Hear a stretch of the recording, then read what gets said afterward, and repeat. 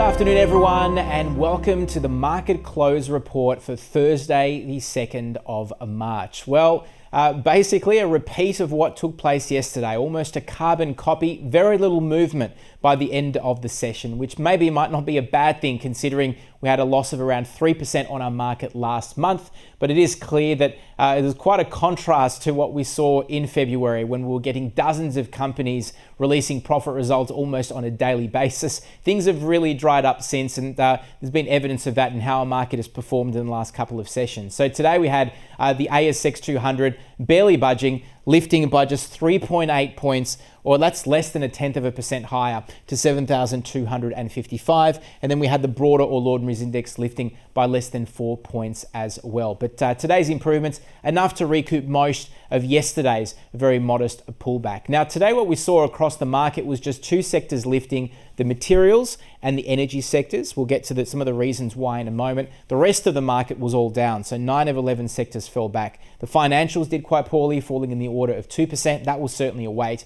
And also supermarket chains seemed to weigh on the consumer staples. If we look at some of the winners on our market, first up though, South32 was the best performer. It rose 5.1%. This is a company that used to be part of BHP before being spun off a number of years ago. And BHP, on the other hand, the largest miner on our market, was up around 4%. Now, South32 and BHP and also Rio Tinto rose very strongly today. They're all actually trading ex-dividend next week on Wednesday. That's the cutoff for who's going to get dividend payments. And also Woodside Energy, which is paying out its biggest dividend ever, actually, in the early part of April, rose by about 2.1%. Now, one of the reasons why we saw those strong gains today, and a reason why the 10 best performers on our market were all resource stocks, was essentially what happened yesterday in China.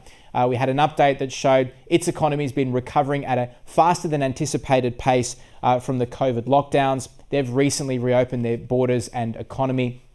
That's obviously a good sign because Australia sells about a third of its exports over to China each year, and commodities make up a healthy chunk of that. So that's been helping commodity prices improve in the last day or so, and in turn, some improvements across the board here as well. The A2 Milk Company also up. You have to look quite far down the list of winners to get to A2 Milk, but it rose about 2.2%. It's fallen back a little since releasing its profit results recently. As far as the losers are concerned on our market, Coles was down 3.1%. Woolies was down by more than 1%. The reason why the supermarket chains weighed on the consumer staples today is they're both trading ex-dividend. So you're going to be hearing more of this, I guess, in the days and weeks ahead as more and more companies start to pay dividends out to investors. St Barbara Mines was down in the order of 3.5% today. Now, it was one of the underperformers in that resource space, and it seemed to be due to an ongoing environmental inquiry in Canada surrounding a mine.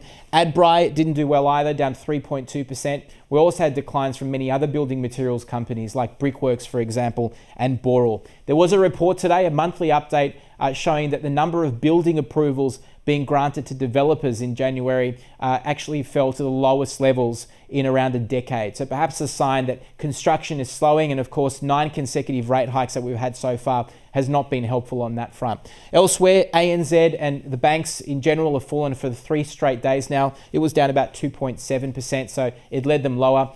This is days out now from the Reserve Bank's next interest rate decision. That's going to be next Tuesday. And at the moment, at least, it's widely expected by the market that the Reserve Bank is likely to lift rates for a 10th straight meeting next Tuesday. So we'll wait and see what happens. In the last week or so, we've had some sluggish economic data showing that inflation has slowed, showing that jobs growth has basically stalled and is going backwards at the moment as well. And economic growth yesterday in an update also was a little softer than what some had anticipated. So that certainly plays a part in this perhaps, but we'll wait and see what happens for the Reserve Bank next month. As far as currencies are concerned, we've had a mixed bag today. The Aussie weakened a bit against the US, sitting at about 67.4 US. It's flat against the euro, but it did improve against the Kiwi, the yen, and also the British pound. Now, looking forward to tonight, as far as some of the things to expect, the highlight is without a doubt going to be an update on European inflation.